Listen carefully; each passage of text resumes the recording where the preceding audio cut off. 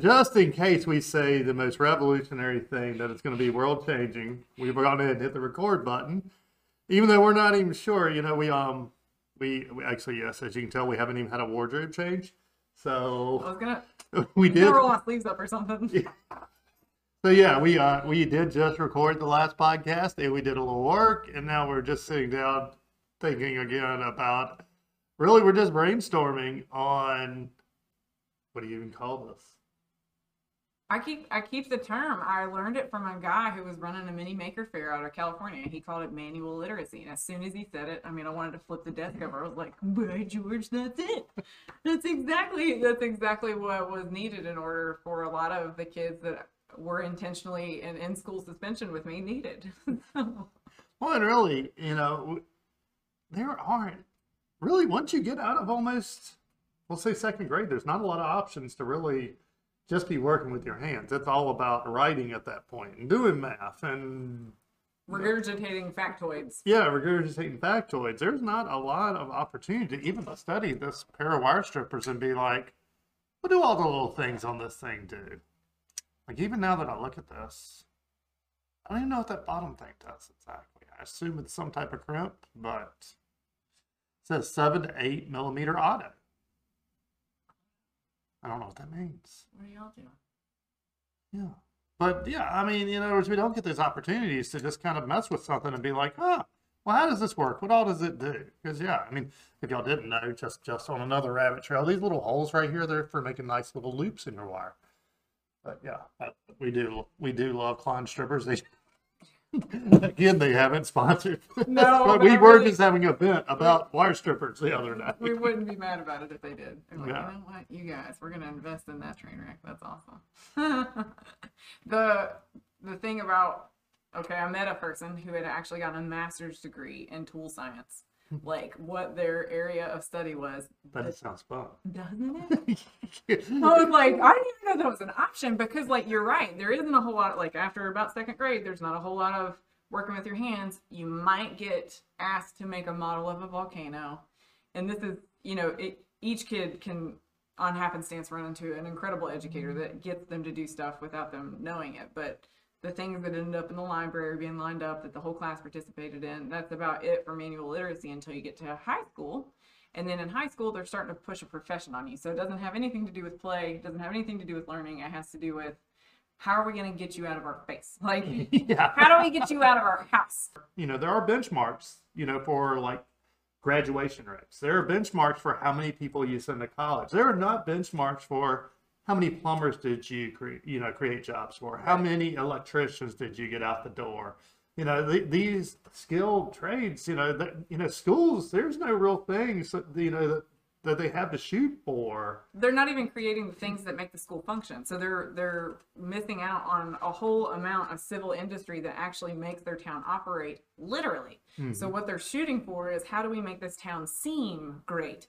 And then they're not focusing enough on how do we actually make it function great, because if we don't have plumbers and the school has a plumbing issue, that we had countless times where the whole senior hall was down, like somebody was a jerk and needed some attention and maybe a hug, and instead they shoved a toilet full of stuff, and now the whole senior hall is done. So like they had to mitigate that. Okay, we don't have any plumbers.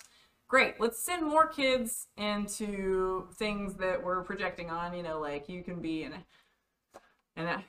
actuary, you can be a, car salesman, all of those things. Every facet that the educators produce is worthy of value. However, they're not viewing it that way. So they're not focusing on those trade fields. And if you can't get the senior bathroom hall fixed, then freshmen, then you have kids of the wrong classes, kind of like literally, seniors and freshmen don't need to be in the same. They're learning about different things about their bodies. They don't need to, it's better that they each have their own bathroom. Well, you bring up a good point there. I hadn't even thought about it until you just said it. But if you look at a school's operating budget, and I would assume, I've never looked at one, but I would assume that employee expenses would be number one, paying payrolls.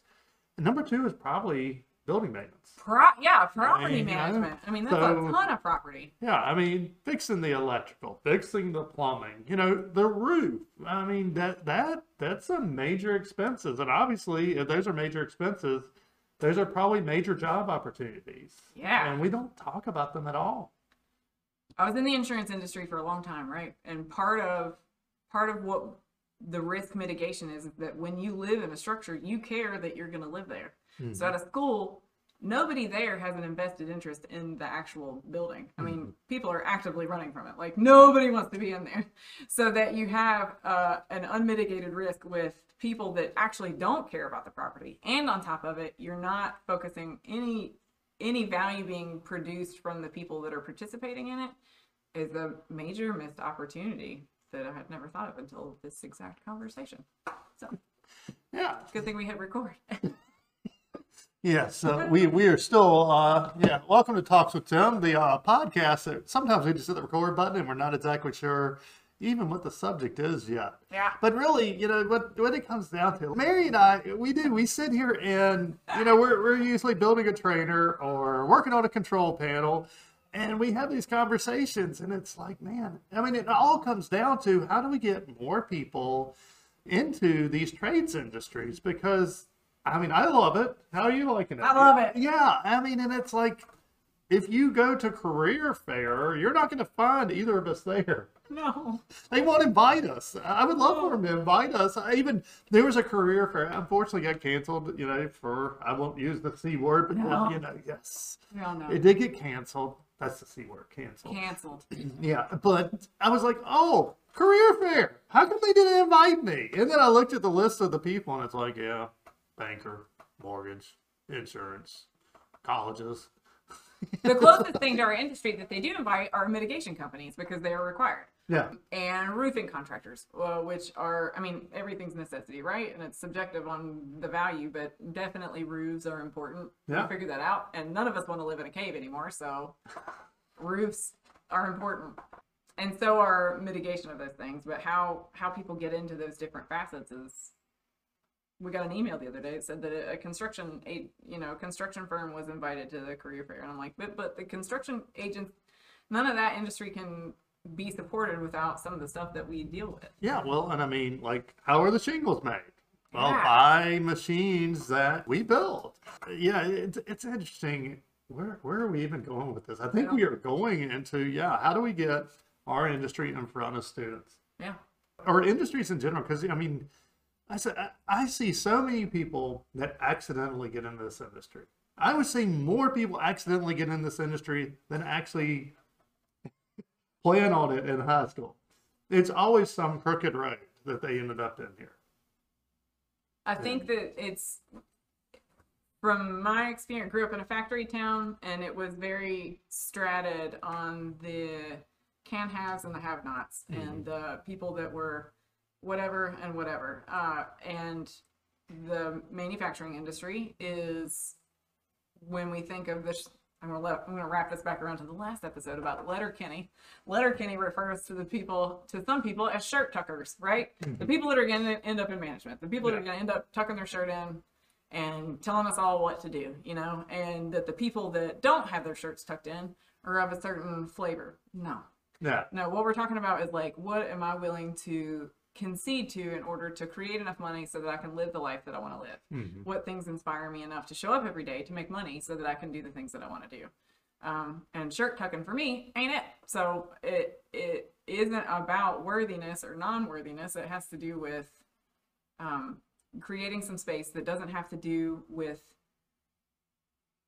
identifying a kid's value based on a test score. Is what I would reduce it to. Yes. The standardized learning system, the school system, and a lot of this could be seen as like conspiracy theory, right? But I think institutionalization of education served a purpose, and that was so that you could get a large group of people to follow a standard of rules, which is fine, because we do need to know that when there's an alarm, hit the deck or run out. Like, we need to, those are basic functions of like what we need a herd in order to do. We need to get kids on a regimented schedule of like eating food, breakfast, luncheon. And so there is a purpose for that. And it does feed. So that system of training children for those constraints was directly related to manufacturing. Like, how do we get people to involve themselves in the workforce? They have to get up every day, they got to do the thing, they respond to the bells, they eat the foods, they do the works, they go homes, they take the naps, like they do the things that they're supposed to do. And so that it's gotten further away, and it ends up being more about how do we get our community to grow based on the quality of our school systems, rather than how do we get these kids to be involved in the things that are already here. There's a disconnect because they're looking at sending kids to colleges that are far away. 90% of those kids return home to take care of their parents. Okay, well, if they don't know what factories are in their towns, and those people are not like out like being the mascot for the high school, they don't know. You know, a banner is not going to get it for me. I don't care. I don't care about your banner around the baseball field. I don't care. Well, yeah, you bring up a good point there is, you know, I think everybody would agree there is a disconnect between what you end up shooting for in college and job availability. Is why, you know, while obviously you do want some variety, but, you know, maybe it goes back to the whole job fair thing is how do, you know, when you go and you're like, okay, I'm going to apply to this college. Oh, I got in. Oh my goodness, I got to come up with a major. How does that, why don't we ever tie that major at that point back to what job do you want to get? It's like, I want a degree in engineering. Why? And maybe that's a great degree. Maybe it's not, but all right, what's your end game? Yeah. What's your personal relationship to that? So if it has to do with doing incredibly large amounts of difficult math, then fantastic. But like, what's beyond that? Because if it's not, and you know that you want to solve problems for a living, there's a lot of different ways that you can do it. Yeah, and, you know, and there's where I think engineering even goes wrong is there's an insane amount of math in engineering.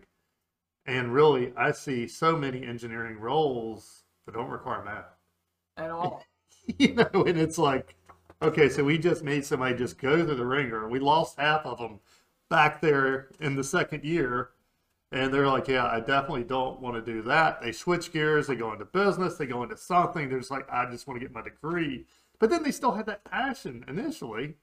And then you find out that they, you know, well, they went here and then they did this. And now, oh, they're in an engineering role. And it's like, wait, okay, you just went from your English degree through this. And you took 10 years to get to where, extra years really, to get to where you wanted to go because all this freaking math that was in the engineering curriculum.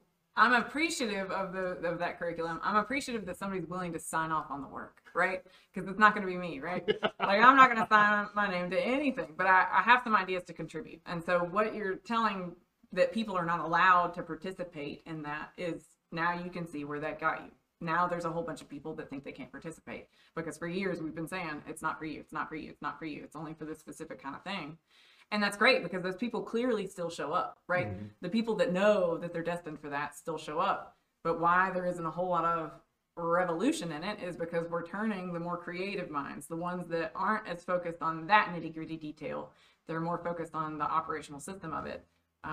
Then we lose that. I know a lot of engineers that can't make a peanut butter sandwich. You know what I mean? Like that when you tell them put the peanut butter on the top of the bread. We watched a video yesterday that was hysterical where his kids were given instructions on how to make a peanut butter sandwich. And I mean, he just did exactly what they were saying, just using the words extremely literally, which is exactly where a lot of us get in trouble. Just being too literal. We need an Amelia Bedelia episode. We do need to just going through some of her things. And here is how this will work in real life if we actually took everything away. And is Amelia Delia subjectively, she's not wrong, you know, she just wasn't your version of correct. And so when we tell people that they're not allowed to participate in science, math, technology, art, anything, if we tell people that they're not allowed to participate, their desire to participate is still there. So they're going to find a way to get there. And you're missing their energy. You're missing their enthusiasm. And enthusiasm is contagious. And so it's not fun to have sports teams without cheerleaders because cheerleaders generate support, you know? And so when someone can see what you're doing, they don't understand how it's happening, but they're just generally excited that you're doing it. To turn that away is just not part of the human condition that I want to be in. You know, and I go back to my daughter is, you know, she's not that engineering mindset, I guess you could say. But there's still, ways you can work around it. And, we're back. Of all the things, this seems like the most magical thing that I think everybody ought to do is the aluminum foil and magnet thing. We're back on that again. I don't know if I told you that, but yeah, she's getting ready to do that for the science fair because it is fascinating. And if you haven't ever done this, get a roll of aluminum foil and just take it out of the box and drop a magnet through the middle of it, and it will defy gravity. And it's just fascinating. You don't need a math degree or anything to just be like, what? That went a whole lot slower while I'm going through that too. Yeah, and even now, we did this several years ago even, and it was fun then. Yeah. And that was always about. She's like, I want to do some STEM with Tim. That's what we used to call it. Actually, she just said the other day, I want to do some more STEM with Tim. I'm like, oh gosh, we haven't done that in years, but okay. But so we're probably going to do some more STEM with Tim. But that was one of the early ones, and really it was just like, whoa, that was cool, and that was her at, what was that? It's probably like 5th or 6th grade. 2 feet shorter. Yeah, yes, but much shorter. And now here she is, and she's like, okay, how exactly does this work? Now she still doesn't want to do the math of it, but she is like, I am curious. Yeah. Like, okay, there is some interaction going on with these electrons. Still not even sure what the electrons are. I know that they will shock me. And, let's see if we can figure this. Let's see if we can dig a little deeper into it. Now, she doesn't need a full-blown quantum physics class right now. She just wants, to nurture that curiosity a little bit. And I think there's where we miss it, and even I have to watch it.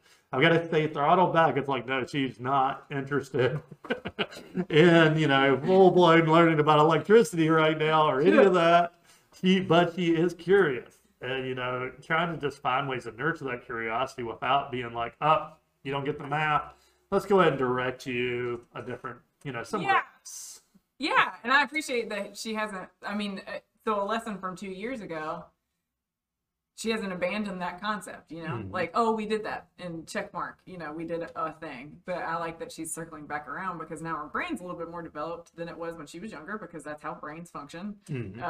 And she just is going to try it again because that's awesome. We're talking about roller coasters. That's how roller coasters work, there's a lot of that involved. That you don't have to pick up a pen or stare at a dry erase board or break any of that down. You can think about the actual objects, which is a whole lot more fun.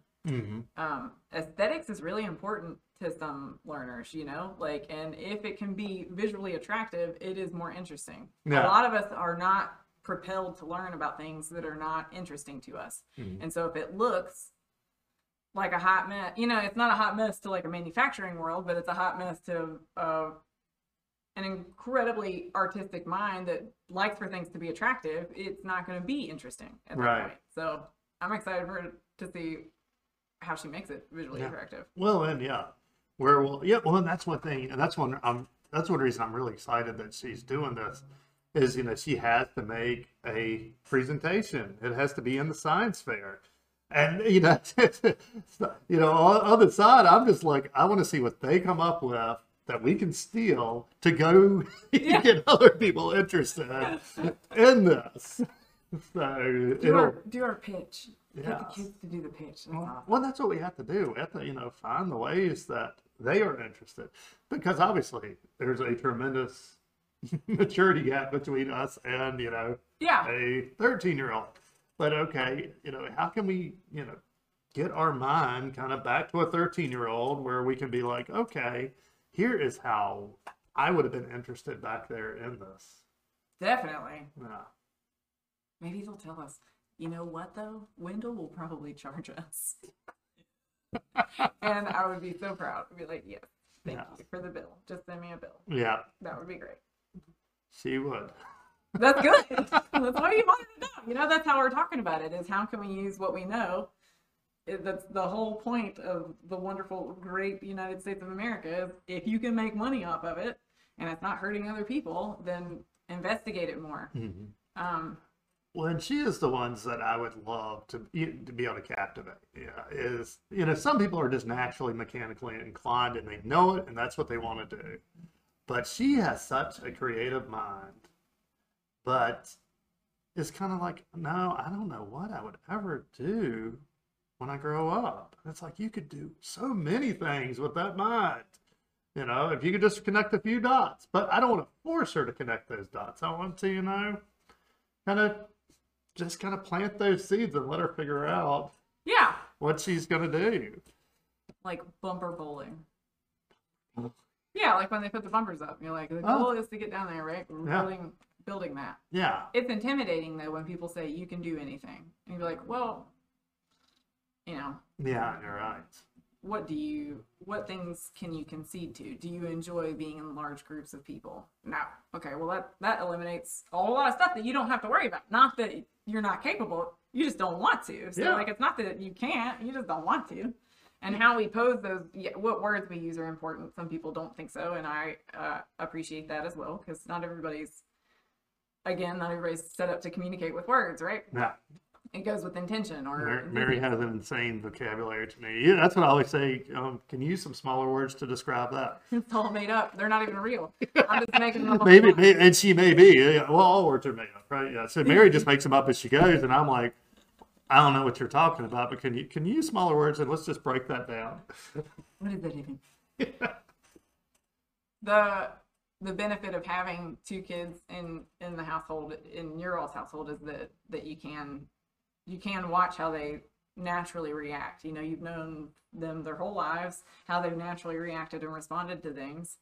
I was lucky enough to have both of your kids in a summer camp, and I got to see strengths in one that were identified strengths in the other that nobody talks about the other one having, and then vice versa. And so it was fascinating to see how they still do like a nonverbal communication as siblings on what their strengths and weaknesses are. And the weaknesses are not, it's not a weakness at all. It's just that it's done almost in the exact opposite way, kind of like two twins that are conjoined, you know, like they, right hand for me, left hand for you. Our hands are literally separate and they're completely different. And it's just one way of doing one thing and another way of doing the other.